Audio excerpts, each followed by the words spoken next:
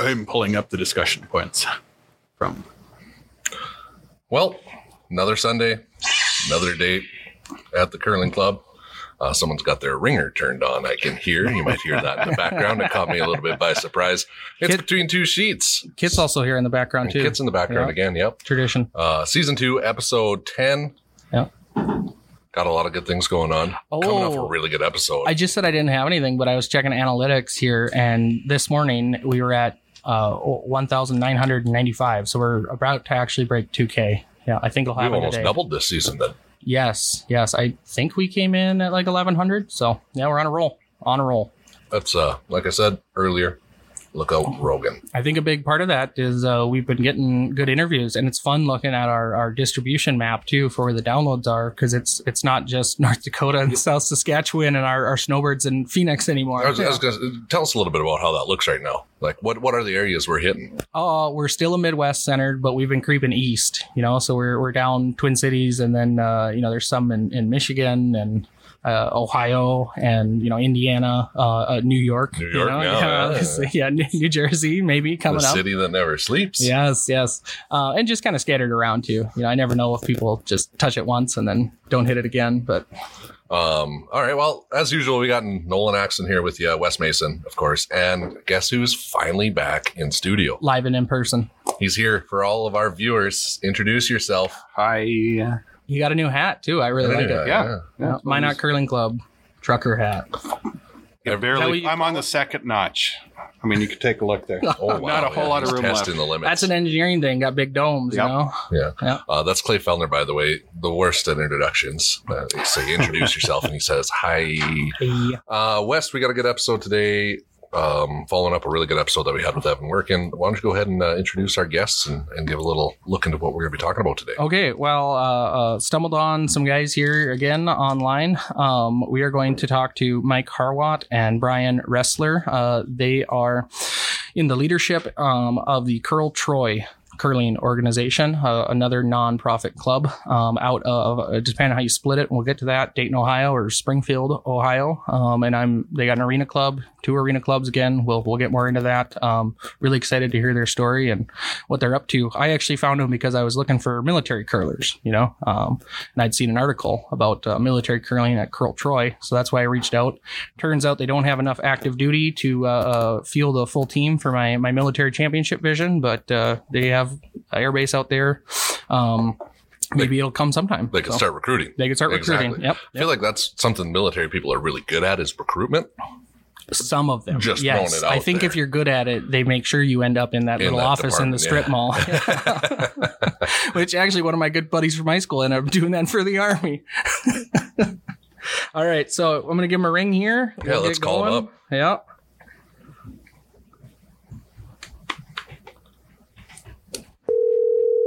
It is exciting hearing the phone ring. I like that. It feels like we're on the radio.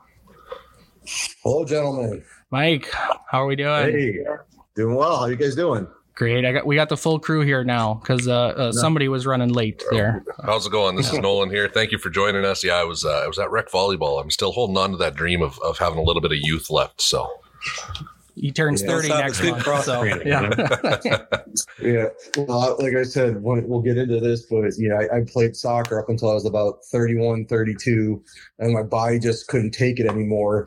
And then I was in like a weird 2 to 3 year gap before I had anything, and then I finally found curling. So, but I had to give up the soccer. I feel you. Softball and volleyball. I think that's out the door this year for me. Once I hit that 30 mark. Yeah. Third. Good Lord. All right. So I'm facing my mid 40s now. Well, you're about to hit your second wind, as we say around the club here. Well, not really me, but once you hit 50, you can do seniors and go get stomped in that too. Do they have some kind of stick volleyball you could take part of or something? Maybe like lawn bowling or something. They have seniors volleyball, right? They what? They have seniors volleyball in town? No, not in Minot. No. Anyways. Yeah, so I did a light introduction for you guys, Mike and Brian, but would you mind saying your names and what position you hold if you're in the leadership over there with Curl Troy, and then we'll get rolling from there. My name is Brian Ressler. I'll say we sort of just don't have defined roles at this moment on the board. We're kind of a little agrarian in that respect at the moment. So we're kind of just facilitators of Curl Troy. Okay, I should ask, when I joined this club, we actually did not have a board either. We had a couple guys that names were still on the bank accounts and were able to put the checks in and pay the utilities. And we helped get that back going, me and Clay, and Nolan joined us later. Do you guys have a formal board leadership over there, or how agrarian? Yeah, we do have a formal board that is partially elected and partially sort of nominated by the board. So it's kind of a mix between that and voting from our current membership. Yeah. But none of them, we do have a treasurer who's responsible for taking care of, all of our financial needs in that respect. But we sort of divide and conquer amongst the rest of us. Yeah. What's our phrase, guys? Working board, right? Got a working board. Yeah. Yeah, we are very much a working board. This is Mike Harwat speaking. I've been with the club now for 10 years, and I think I was volunteering from the get-go, but I've been, formally on the board for, I think, 7 years now, it feels like. Yeah. So it's been a wild journey. I can't believe I've been doing this for 10 years now. Yeah. And to spoil a little bit here, 14 years, you guys have been running an arena club, correct? Yes. Yeah. Yep. Time flies when you're having fun, right? So, well, that's the funny thing, because we start talking about curling and how you get into it. My interest really started, I would say, ramping up in the 2010 Olympics. And then in 2014, 2010 was when Curl Troy was founded. And in 2014, I was at work and, cooler talk, and I wouldn't shut up about curling. But, living in, Midwest Ohio, I never thought I'd try curling, right? That's something you only did in Minnesota, Wisconsin, and Canada. And then someone found an article from a local paper, be like, shut up, Harwat, go try curling. And then from, that moment I threw that first stone, I was like, I'm like, hey, you guys aren't getting rid of me. You're stuck with me. Yeah, we were just talking about that feeling of throwing your rock and watching it. You get to wonder if it's going to be a good or a bad shot, or maybe it's going to be a good or a bad one. And that moment of suspense, while you're watching it go down the ice. That was just at your rental there, Nolan. Yeah. Wondering if it's going to be plan B or plan C after it gets down there. Yeah, which letter you're picking. You touched on it a little bit. I would like to hear a little bit from both you guys about how you found the game and what got you started into the sport of curling. Well, yeah, I'll go first since I already briefly mentioned that. Yeah, so I started curling. It was I think 2014. I did a learn to curl, and then 2015 my first real experience curling in a league was in our outdoor league. So we do regular outdoor programming, and one of the things that the curlers that first really got me into it was Thomas Ulsrud. I love the crazy pants him and his Team Norway guys used to wear. And that's what really drew me into it. And I'm not kidding when I say this. I have way more pairs of those crazy pants than I could possibly wear in a season now. He was a pioneer of the curling fashion world. That's for sure. Pioneer. And so, and that's one of the things that drew me to it. And then I also, like that, I think a lot of people, when they first see the sport, they're like, oh, they think it's easier than what it is. Right. And then, So I think one of the things that I appreciated from it was like, okay, this is way much more of a skill than I ever thought. Right. So, it's kind of like golf, right? You might go out and hit 50 bad drives, but in curling, you hit that one perfect shot. And that's what motivates me to keep going back is, just that one shot that's like, okay, that was awesome. So that's kind of why I'm still here. And I just want to, help grow the sport in Ohio, right? Because it's, like I said, I quit playing soccer about 12 years ago. And this has helped, fill that, competitive void, that, camaraderie, hanging out with people. So that's another reason why I got involved with Curl Troy was I want other people to be able to have the opportunity to try this.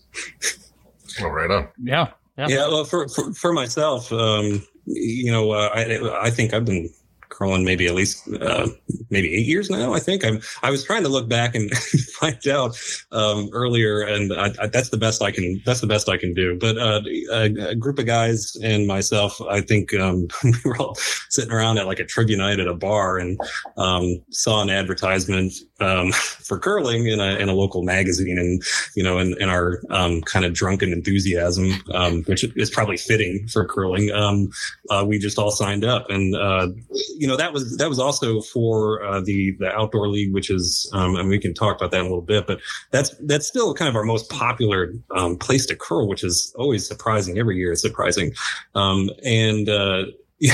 we were just kind of hooked from the start. I remember the league is pretty short. It's only 6 weeks because, it's fairly warm down here, and we kind of got to beat the weather a lot of times when we're outside. So, after that 6 weeks, we went to a Bonspiel immediately in Columbus, Ohio, and the guys we were playing for, super great guys, as most curlers were, but they were pretty serious. They're pretty intense, and they lightened up the moment our skip said, "This is great. This is the first time we've curled indoors."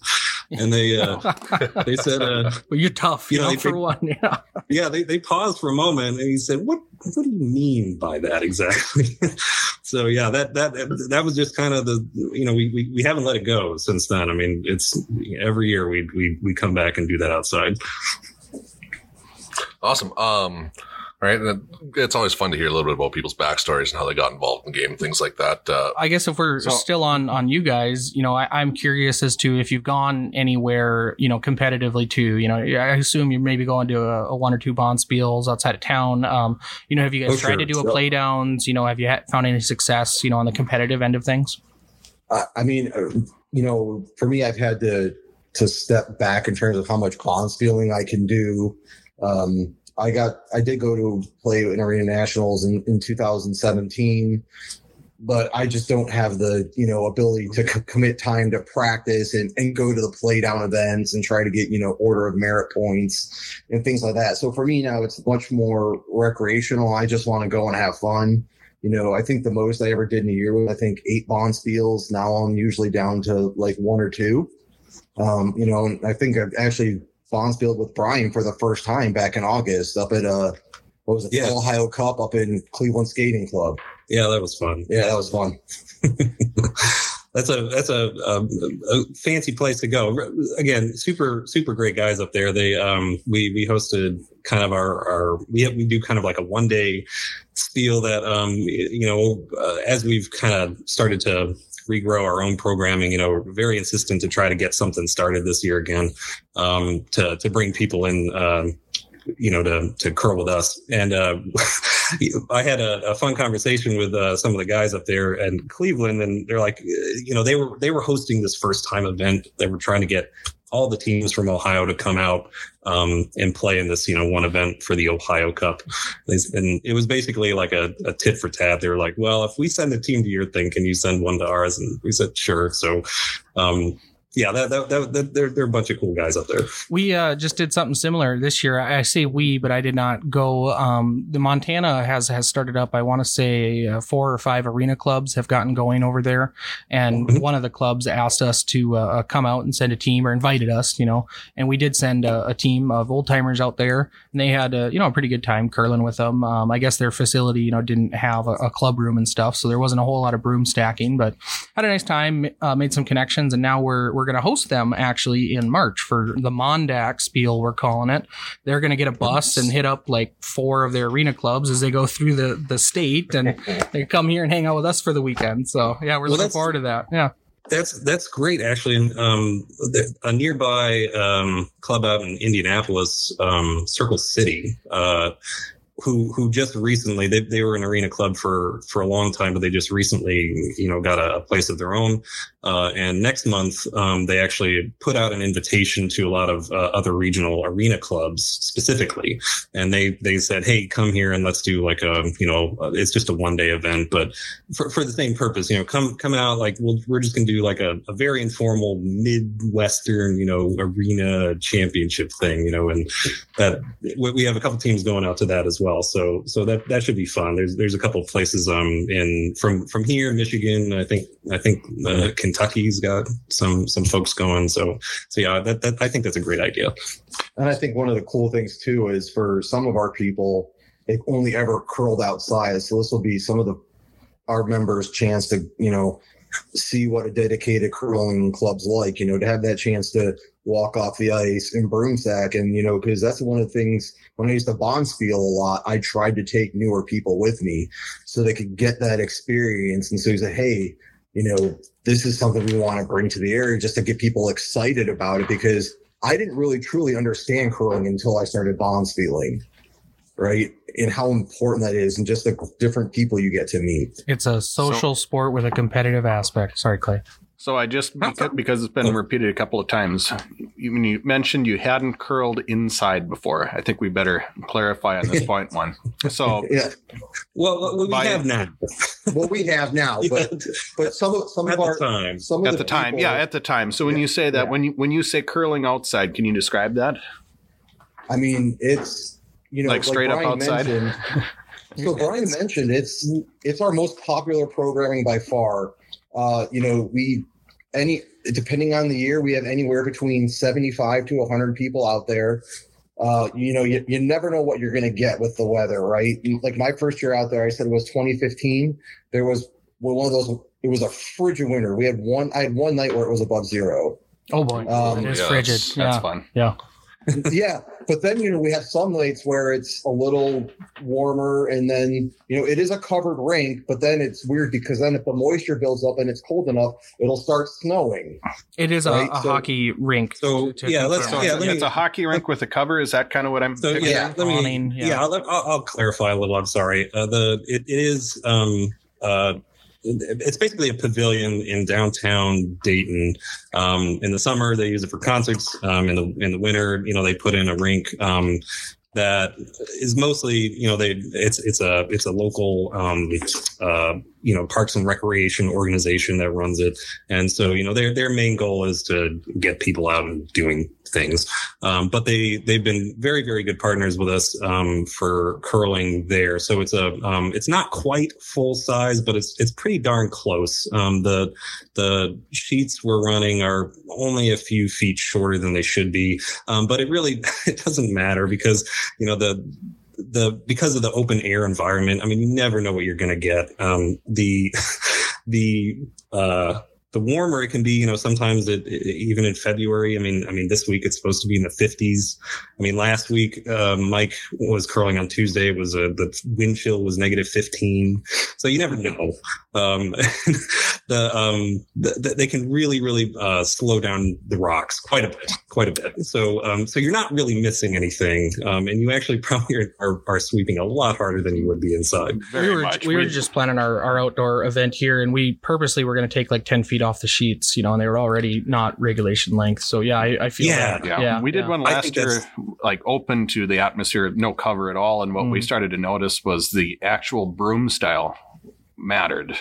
We found that the old straw brooms open air actually provided a lot more use than some of our fabric club brooms. Well, the horsehair ones especially are great for that. Definitely, I have a horse broom, and that's the only place I use it because it makes a difference. Yeah, I went and bought like 7 or 8 hair heads when WCF banned, because now they're almost impossible to find. So I went and gobbled up quite a bit. So. Well, I keep finding them in lockers here that we clean out, and I'm like, oh, there's another horsehair one. Hang on to that. Yeah. Yeah. But that does happen. I mean, even covered or not, if the snow is falling, we'll still go out and play. And if you happen to find yourself with a broom like that, you definitely have the advantage. One of the things you shouldn't do, but it's fun because it's all pretty casual out there. Is maybe there's a little bit of a snow spot you forgot to clear, close to the button or something, and that rock just stops. Oh gosh, I missed that. So because we're starting a little bit more outdoor events here. We have a pavilion type area, like very much like you described, that's currently getting built, and we have a downtown area that's currently in use. Any pointers, anything you've learned after a couple of years of I'll call it arena curling, but outdoor arena curling that you you didn't know that you needed that you figured out after a couple of tries? Yeah, give us the pitfalls. If you have some older rocks, I would probably use those.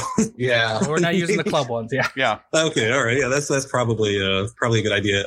We try to keep, this is partially because we travel around a lot, but also because storage can be an issue. When we store rocks there, we store them in big ice freezers that are on wheels. They allow us to kind of keep it in the utility room with the Zamboni that they have there. They have a proper, what do you call it? Thermostat and all that on there that you can set the temperature and so on and so forth to make sure they're not too cold, but also not too warm, because those things will just melt right into the ice as soon as you put them out there if they're not cold enough. Yeah, that was one of the things. Like, it's funny, right? We're Curl Troy. It's actually been a few years since we've curled in Troy, but when we stored our rocks up there, I remember listening to one of your previous podcasts. I think we were talking to Craig, and we would have to get there. And we would be lucky if we got to chill our stones for 20 minutes before we played. So we, definitely know what it's like to have rocks that are too warm and freezing into the ice. I think, honestly, the thing where I tell people about outdoor curling is you have to go in with the attitude, this is just going to be fun, because a lot of times when you're trying to start trying to play real curling strategy, that might be a challenge. Right. So look at it as, I'm just getting to curl and having fun. I think that's the best advice I can give to anybody that's how you should approach curling in general. Yeah. Right. But certain things like you do setting up guards and things like that and doing angle raises might not be as makeable on the ice outside. You got so many different elements you're dealing with. Yeah. It's takes a little bit of the strategy out of it in a way. It does, and it can add different kinds of strategy. Yeah. We were talking a little bit earlier that I think the way arena curlers in general and folks who have a dedicated place approach the game are a little bit different, and not that necessarily one is good or bad, but we don't take anything for granted. No, because it's if we're curling, again, this week in negative 15 wind chills, and we'll be lucky if we get out on Thursday this week because it's supposed to be above 50 and raining. So, you just roll with it. And it's going to be what usually happens on those days, because it still gets chilly at night, is it's going to be raining all day. It's going to get cold at night, which means all this frost is going to settle on the ice, and just deal with it. It's, we're out to have fun. I'd like to back up a little bit and go through club history, but since we're on the topic of ice quality, what is your guys' procedure before you curl every, I think you have multiple nights. So how much time does that take? How many volunteers you need? Is the city coming through? And I assume there's Zamboni in it nice for you before you start, but walk me through that quick. Yeah. So you usually get the ice roughly depending on the venue, 30 minutes before. I mean, we've had it where we've had anywhere from 2 to 10 people helping, right? It really just depends. We don't do any sort of scraping outside or at Springfield, right? Do we use the scraper up there? No, I mean, we've talked about it. It's just not enough. Yeah. We do have a full scraper, thankfully, that we do use when we do more like the 1 day spiel we did earlier this year. But during league nights, it's usually just a mop run or something. Yeah, but outside we do 1 or 2 passes with the pebbler. Some of the challenges that we've been having the last 2 weeks, because I play on Tuesday nights outside, is with the hack setting. My first night out there, especially when it's really warm, they just don't set. So my first night out there, it was about 44 degrees. The hacks wouldn't set. So we did stick curling on my sheet. And then make sure your water's not too warm. Yeah. So are those the metal bottom hacks, or do they have a peg? Okay. Yeah. Yep. So you're just heating them up, and then trying to drop them in and let them melt. And not too much. Yep. If they're too warm, they won't refreeze. But sure. It's one trick we came up with putting our lines in. We use yarn, and you got to hold it there with your hand and sprinkle water over it.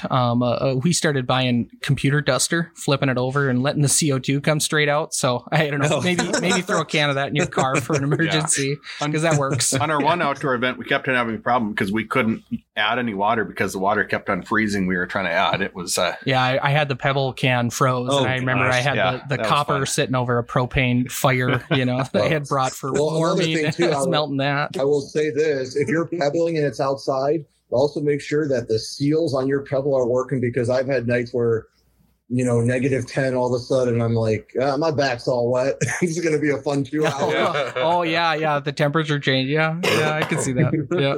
I always get wet too because it's got that open air top and I slosh, so wouldn't notice for a while. We have one of the kind of bigger challenges even out there is, pulling out all the stones, because they're not sitting on the ice. They're, I don't know, maybe 20-30 yards. Yeah, something like that. Yeah. And, you got to push these 3 large chests of, filled with rocks, up to the rink, and then get them all out. And, a lot of the people that play there, they've played there for years, and they know there's an expectation that they need to do that. So, while we have a lot of prep from, I'm going to say like more senior club members to do, like, the pebbling and the hacks and all that stuff, the players who come in, they know they need to get the stones out. They know that they need to put their boards up, scoreboards, and things like that. So it's a pretty, good system. As long as everybody knows what their role is in that, and you make it clear to start with, and so on, it runs pretty smoothly. And it's 3 sheets, correct? So you got three sets. Okay. Yep. Yeah. That's a lot of weight. Yep. Yeah, we run 4 in our fall and spring leagues, which are not outside. But that 4th set of stones, rarely leaves the arena that we curl in on the rest of the year. So you've pebbled, maybe 1 or 2 passes there. Do you guys nip or rock rack or both? We don't have a nipper. We do. We've never done that outside. We have done it inside. Yeah, we don't do it outside mostly just because that's just one more thing we have to move. Yep. Right. And so what's one thing, for a couple of years, we were actually curling it up to 3 different venues a year. Right. So we've gotten to the point where it's like real nomads. Yeah. So we just try to minimize as much as possible what we have to move from place to place. Okay. Let's go back here now. Talk to me about club founding, where you guys got started there. I would say you know more than that. Yeah. So Curl Troy was founded in 2010, and the founder's story was just similar to something I think what a lot of curlers will tell you, right? One of our, still on the board, our founder, Bruce Klingen, one of our founding members, was just watching curling one day, and he's like, I got to try this. And so he and a couple other people started driving back and forth from, I think most of these people were from the Troy area, so north of Dayton, driving back and forth to the Columbus a couple nights a week to learn how to curl. And then they went and they were able to, I think they worked through USCA and their stone leasing program, or maybe it was GLCA. I can't remember that. I can't remember how we got the first sets of stones, but they leased our first sets of stones. And then they started curling at Hobart Arena in 2010. And then, I think it wasn't long after that when they started the programming at Riverscape in downtown Dayton. And so, like I said, club's been going for 14 years. We're doing, I think we're doing really well right now. Like I said, we get 100 people curling with us outside. So, that is always very exciting. And especially, since we didn't even curl at all in 2021 due to COVID, as soon as we opened up signups for our winter 2022 programming at Riverscape, it sold out in less than a week. So after not curling for about 18 months, we sold that programming out in less than a week. So that was really exciting to see that, the interest in curling in this area remains strong. Yeah, well, I think that says something too about the programs that you'd been running prior. If it was a chore, people didn't like it, they wouldn't come back after a year off. So good on you guys. Yeah. Well, we lost members, Oh, for sure. Well, and I think it definitely was a struggle from a real membership standpoint. We run 4 draws out at Riverscape downtown, outdoors, which is more than we do the rest of the year. But the little catch to that, part of our agreement with Riverscape, is that we don't insist that the people that curl with us down there are members of the club. So it becomes a little bit of a catch-22, where, we have a lot of people who come out for this one time in the year and they love it. But they just never really do anything else with the club. There's a myriad of reasons why. There's been lots of people I talk to who just don't want to drive to where we curl the rest of the year, which is it's a little far away, but it's only about 30 minutes. It's not that far away. Can you talk to me about that other location too? I don't know if we've mentioned that one. We talked about the Hobart here. I think you guys started that, but that's not where your other arena is now. Hobart.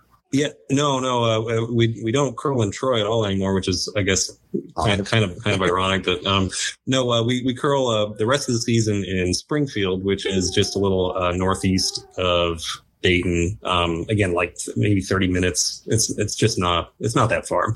The Chiller is actually an organization that runs a number of different arenas.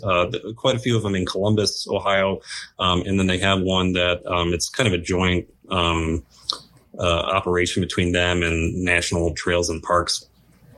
So it's a really nice place to play. Yeah. It really is. It's pretty new. I think it's maybe 10 years old, maybe if that. Yeah, I can't remember. So we've been there. When did we do our 3-day spiel? Was that 17 or 18? Yeah, something like that. I can't remember. So Chiller runs it. What's the name of the rink? It's called the NRPD Chiller, NTPRD Chiller. I think I always forget the NTRPD. Okay, acronym. I'm assuming. Yeah, sounds good. But we have had a little bit of a struggle getting people from Dayton to curl up there. And so the last year or so, we've decided to try to focus more locally. In that area to get people to come in. And, last year, I think we mentioned it was a little bit of a rebuilding year after some of our struggles with COVID and getting, again, we were always pretty sure we could get that Riverscape.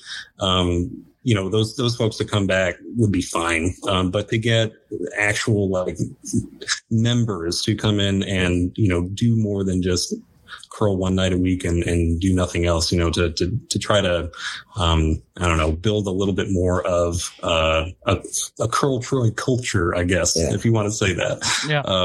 That was extremely challenging. And we're still in the middle of trying to work on that, to develop that again, because the membership in our club has ebbed and flowed a lot over the years, and we're kind of on that wave back up again from sort of a low point after 2021. Yeah, but I think there's a lot of positives for us too, and we're always having discussions of do people want more curling, and Brian mentioned roughly 30-minute drive from downtown Dayton up to Springfield. And, what I think is a positive sign for us, for future in terms of, hey, do we want to jump from Arena Club to dedicated is, we have quite a few people from the Dayton market that will make a 40, 50, 60 mile drive down to curl at Cincinnati who plays on dedicated day. So I definitely think we have a market that wants curling, that wants dedicated ice. So I think that's a very positive sign, right? It's just, I think geography plays a lot into it, right? Like Brian said, even though it's not that far, some people might not want to drive 30 minutes, but if we have something closer to Dayton, I think that would just give us an opportunity to really grow and bring something positive to our community. Yeah, no, I hear you.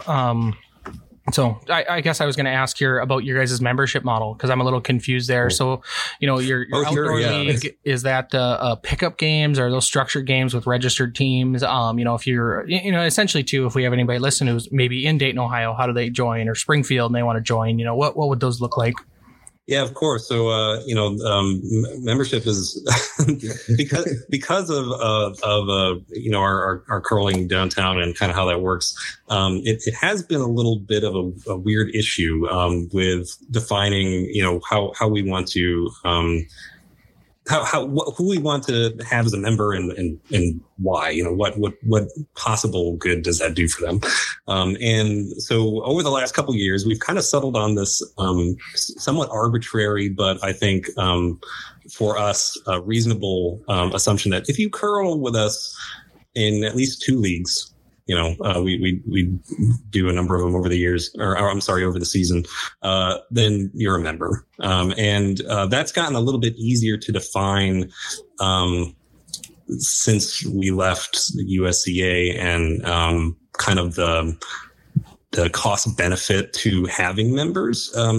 For us, it increased because that was the other part of the equation was, okay, we have if we have a defined membership and we have these additional costs to pay for our members, what are we getting out of it versus what are they getting out of it? And so for a long time, it was kind of, do we really need to have like a defined membership? And now I think, where we're kind of heading is, trying to make a little bit more of an effort to, like have more ownership from people who curl with us a lot, which again, is a much smaller number than, the folks who are curling with us outdoors, but to have those people feel like they actually have more ownership in the club here than maybe we had before. So what did you see for I'm going to assume a cost reduction when you left USCA? I'm sorry, second. Cost reduction. Oh, Cost yes. reduction. I mean, I'm assuming that's one of the major factors, but not the yeah, only. it was, so it was kind of twofold. Yes, there was that. And, both the membership and the insurance costs with GNCC were a lot lower. Now, with the way that USCA has kind of restructured things, I haven't done the math to, I don't know if anybody has to figure out, if that kind of is a wash at this point. But there was that, and it really was kind of trying to understand what the value add was at the time. And I did listen to your guys' podcast. And for any listeners who haven't done that, you should. It's very even handed. And I think it, like everything that you talked about why maybe somebody would want to move to a GNCC versus USCA at that time. That's exactly the reasoning and the logic that when we had those discussions in 2022, how we kind of came to that conclusion, which is what are we as this kind of, I don't know, grassroots, little tiny club in Ohio. What are we seeing as a benefit at this point in time where, again, we were kind of struggling with, understanding who our long-term curlers even were at that time. Why are we paying this organization that's really not doing anything for us? And that's not to say anything bad about what USCA does, because I think what they do is great. But just not for your member base. Exactly. We get that. Yeah. Right. Yeah. You got to see the benefit of the program you're going with, correct? Yeah, for sure. And for me, one of the things that I looked at it was like, Brian said, I think USCA is great. Now that I think they have new leadership, with Dean and everything, I think things are going in a more positive direction. But a few years ago, it seemed like the USCA model was really focused on, the competitive side of curling, right? Yes. High performance, Yep. Competing at the international stage. And like Brian said, because people always ask us, well, how many members do you have? And that's never a question that I like answering, because like he said, some years we have over 100 people outside, right? Mm-hmm. But that might be the only time we see those people. And so I like that GNCA still seems to have that more, okay, we want to help these small clubs grow. And that's what I liked from how they were going to, why joining them and being part of that, I guess, what is it, member or regional structure, why I thought that was just, I think, a better fit for Curl Troy at the time, because, paying USCA dues, it's got to be a two-way street.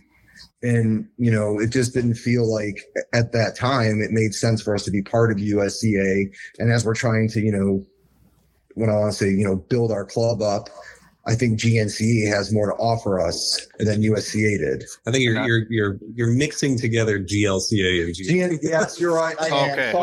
I knew what you were saying. I knew, yeah. I knew where you were going. My bad. You're good. So You're good. for the insurance, enough, right? A guy who works for the Air Force, I can't keep my acronyms. Too many. No, Too many. I'm gonna say it's a Grand National, right? Is that the Yep, one? Grand National. So it's a Grand National, National, yes. and not to dig into insurance too much because it's not the most interesting podcast topic. But are you getting a much better insurance deal right now? Do Then? you need insurance as an arena club playing at other facilities too? That's a question I have. Do you even need it in the first place?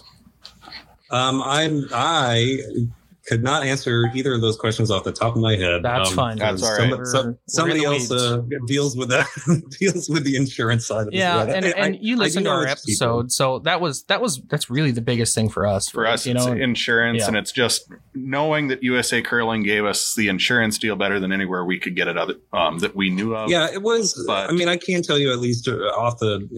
I mean, it was a better deal through GNCC from an insurance standpoint. Sure. For sure. Yeah, it's Sorry, I got my son walking around the background. If you hear that noise, No worries. they seem to Good. GNCC seem to be a little bit more of that little or developing club friendly as opposed to the USCA, and you guys hit the nail on the head perfectly. Like they were focused on high performance and Yeah, and we have the same complaints here. Yeah. You know, I mean, we're closer to their headquarters and stuff, and we have people that have gone and competed, you know, over the years too. So we probably have a history of a lot closer ties with them, but same complaints. You know, I feel you. You know, and I don't think you made the wrong decision or right one. It's just you're doing what's right for you at the time. Yeah. So yeah. And they have made it. Oh, I'm sorry. Go ahead. No. You gotta let you finish your point here. Oh, I was just saying. I know they have. You know, they've begun to make it a lot easier again than it used to be, and a little bit more affordable when it comes to, you know, considering that membership. I think, you know, as an arena club, again, I mean, you know, we know where our competitive level is. As Mike said, you know, he attended Arena Nationals one year. A team that I was a part of was supposed to go to Arena Nationals in 2020, but that was canceled. You know, we know that's kind of where we're mostly at as an organization, and that's great. And that's fine. But if that's, you know, from a national standpoint, you know, the only thing that we can offer members, then I don't know. It kind of gets tough to justify that. And you know, and if we you know continue to grow as we are now, and you know at some point you know we want, you know, teams express more interest in being part of more national competitions, or even, you know, more you know, regional competitions at this point. Then yeah, that's a question that needs to be revisited based on the demand of membership, if that's what they want. And then, you know, there's no reason, there's not a bridge burned here or anything like that. It's just, you know, again, made sense at that time and might make sense in the future to rejoin again. Yeah, and I think they have that at large too. You know, so I believe if you guys had a member who's like, hey, I want to go, you know, compete at Playdowns, they could purchase the at large and go, and there's no issue with that, you know, as long as they did their paperwork. But Yeah. So what I was going to ask, just looking at your club and events like that, obviously you have the 6-week outdoor season. What other kind of events do you guys host? Do you do bonspiels throughout the year? Do you have any sort of youth curling programs, any learn to curls or anything like that? Or is that kind of future plans or? I mean, that just depends on the year. We didn't really do any formal learn to curls this year. Well, Not yet. Not yet. I can talk a little bit about But we've done in the past learn to curls outside. We usually used to get a couple weeks in December. We didn't have that this year, but Brian is our programming coordinator for the Chiller up in Springfield. So, you know, I'll let him run through some of the programming we have planned for this spring and potentially summer. So we as you said, you know, we normally do learn to curls in the winter. You know, we try to get folks in before kind of the kind of major bulk of the season. But this year it just didn't work out that way. But we have had a number of companies, organizations that have expressed interest at that time. They wanted to do kind of a, corporate event kind of thing. And we didn't have it. A struggle, I'm sure every arena club has, is finding ice time that, meets somebody else's needs. But what we did have, what we kind of sort of almost fell into was last year. So as I said, we were kind of regrowing a little bit. We had some sort of abbreviated programming.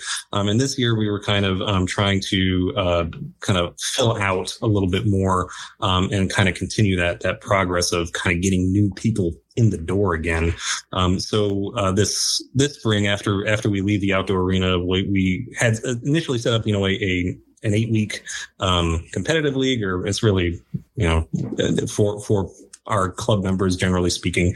And then we had 2 4-week introductory leagues is how we were doing that. Because last year we did that instead of a normal spring league, and it worked out really well. We actually filled up a lot. I think I'm not going to remember. We basically were short 8 spots of filling up 2 separate leagues with 4 sheets. So it was great. It was more than I expected, and so we kind of wanted to repeat the same thing this year. Yeah, I think those short leagues are nice for newbies too. They make it seem more approachable. That's how I run my Air Force Space League. We wait till after the holidays, and they have a shorter season. You don't kind of commit to a full 6 months of curling. It's intimidating to get new members in that. And that's something we struggle with our regular membership model. We turn the plant on. We're lucky if we get ice in by Thanksgiving. That's gotten better over the years. Maybe we have 2 weeks of open houses, and it's always tough because we're busy. Yeah. We're busy, and it's hard to advertise. We're doing other stuff, and then very intimidating for new curlers, to go the full season. And I absolutely, think it's a great tool to be able to have a shortened one. Yeah. Yep. I mean, even that 8 weeks sometimes can scare people off, even if it's just the cost. If someone's never done something before. And we offer reduced pricing for it, but still, it's just the time commitment. Real quick, what is it to curl in your guys' leagues? I understand you have the short ones, different ones. Ballpark it for me.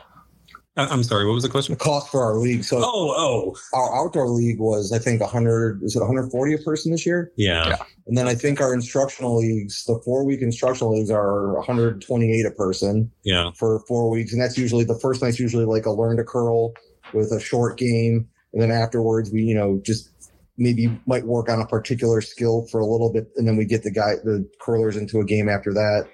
I don't remember how much is the 8 week. So generally out at the chiller, it's $32 a night, if you want to put it that way. So it's 128 for the 4 weeks, or I think it's like 250 something, 265 maybe, I forget, for the 8 weeks. Whatever double of 128 is. 256. We're good at math. Yeah, sounds good. Guys, just to let you know here too, I had warned you ahead of time, and I'm sorry we started late. We got another one we're going to have to get here to in just a few minutes. Are there any points that we've missed here that we want to make sure we hit on before we let you go? I wish we had scheduled a little bit longer here. I feel bad. We're still rolling. Well, I'll just real quick mention as far as the learning leagues. I think I was saying that we had some of these organizations that wanted to do something, so we decided to cut one of the 4 weeks into basically 4 learn to curls for these organizations, and then we'll keep the other 4 weeks as a learning league. And one of those that I'm kind of excited about that maybe can lead into something else is from AFIT, the Air Force Institute of Technology, and they kind of approached us, and I want to maybe say it was as a result of maybe the same article that maybe you had stumbled across that Right Pad had done for us last year after they realized that we had quite a few servicemen out on the ice. Yeah. And so they hopefully will be coming out this spring. We're still kind of working out some of the details, but this March to try to do that. So our learn to curls are not quite the same as they have been in the past, but for all these different entities, especially for them, I'm really excited about it, and I'm kind of hoping that we continue to again just find ways to get curling in front of these different audiences. Awesome. And just from talking to you guys, again, thank you for coming on. It sounds like you're doing a great thing trying to grow the sport down there and using a kind of a different avenue than some clubs would use, getting people outdoors, experiencing curling in a different way, and then moving them indoors and just kind of continuing the sport throughout the season.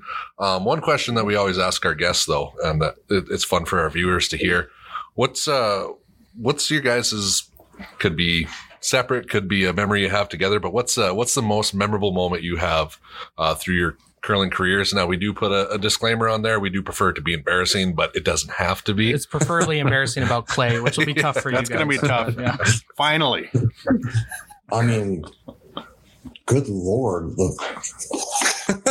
Where do I start? I mean, I guess one of the things that, I'm not necessarily saying I'm a pioneer, but I think I was one of the first people who started wearing a helmet regularly when they curled about 8 or 9 years ago. I actually started curling with my father-in-law, and we were teaching to learn to curl one night. And, we were telling people, you're trying to talk about ice safety. And so, if you fall, tuck your head up.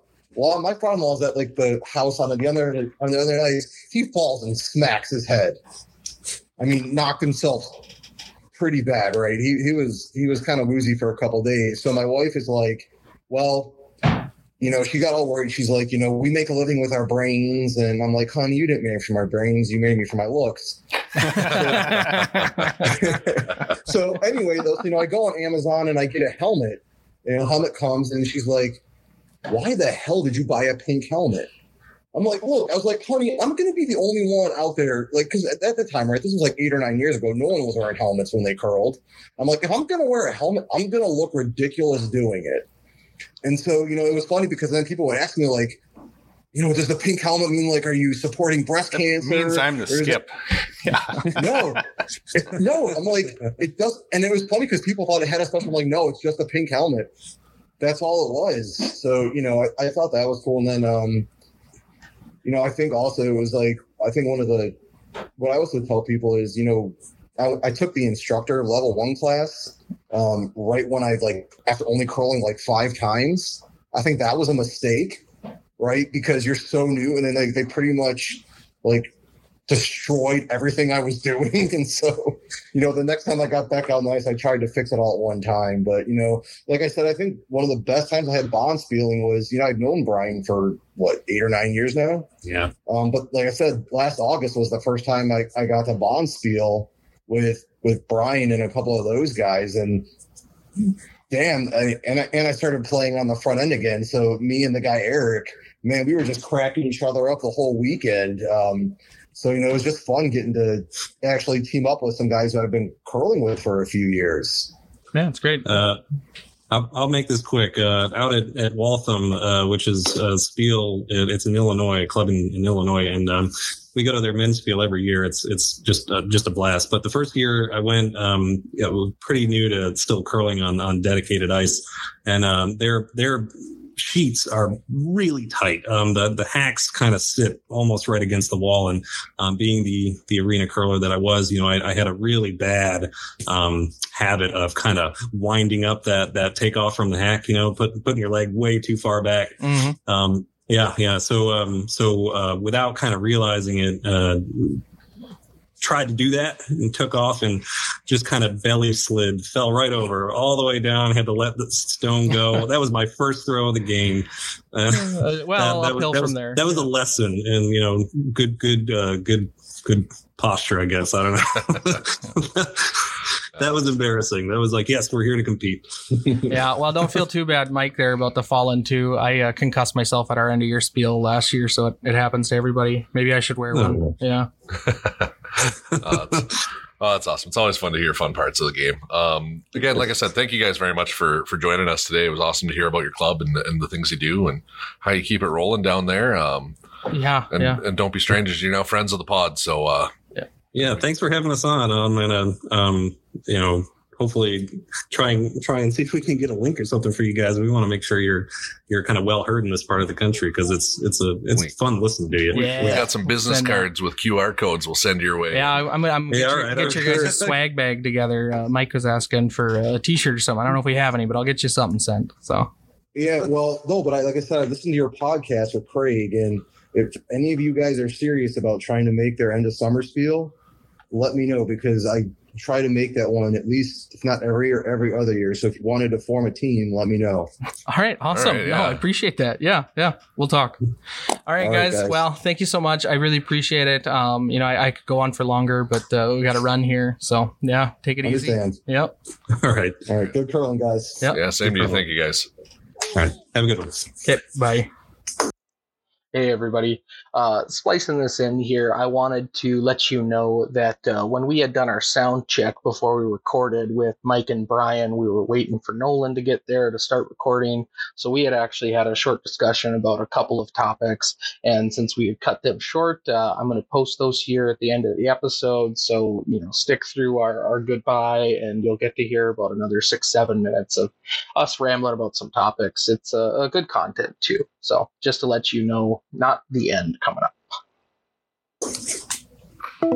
Oh, another good episode. It's always fun to talk to people from different parts of the world, just to see how different parts of the world, different parts of the country. Yep. See how they run their curling clubs and what they do. So I enjoy that.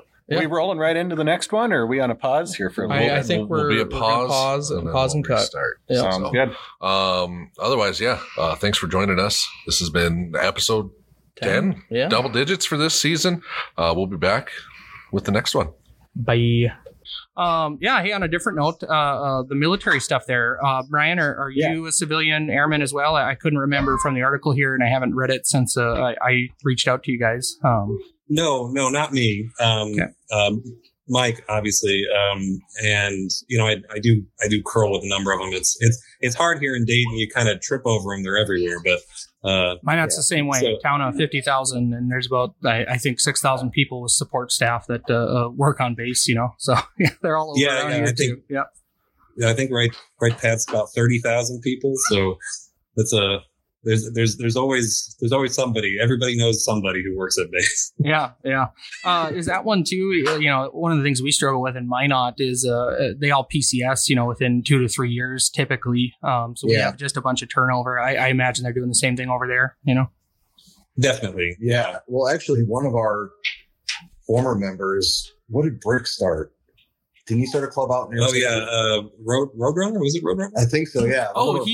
He started Roadrunner. I've talked to him online. Yep. You talked to Brick? Yeah, well, I don't remember if it was Brick, but that guy that started the Roadrunner Club because James Bricky, yeah. I ran into him on Reddit, so I don't think we might not have exchanged first names. Okay, he used to curl with us. Oh, yeah. Okay.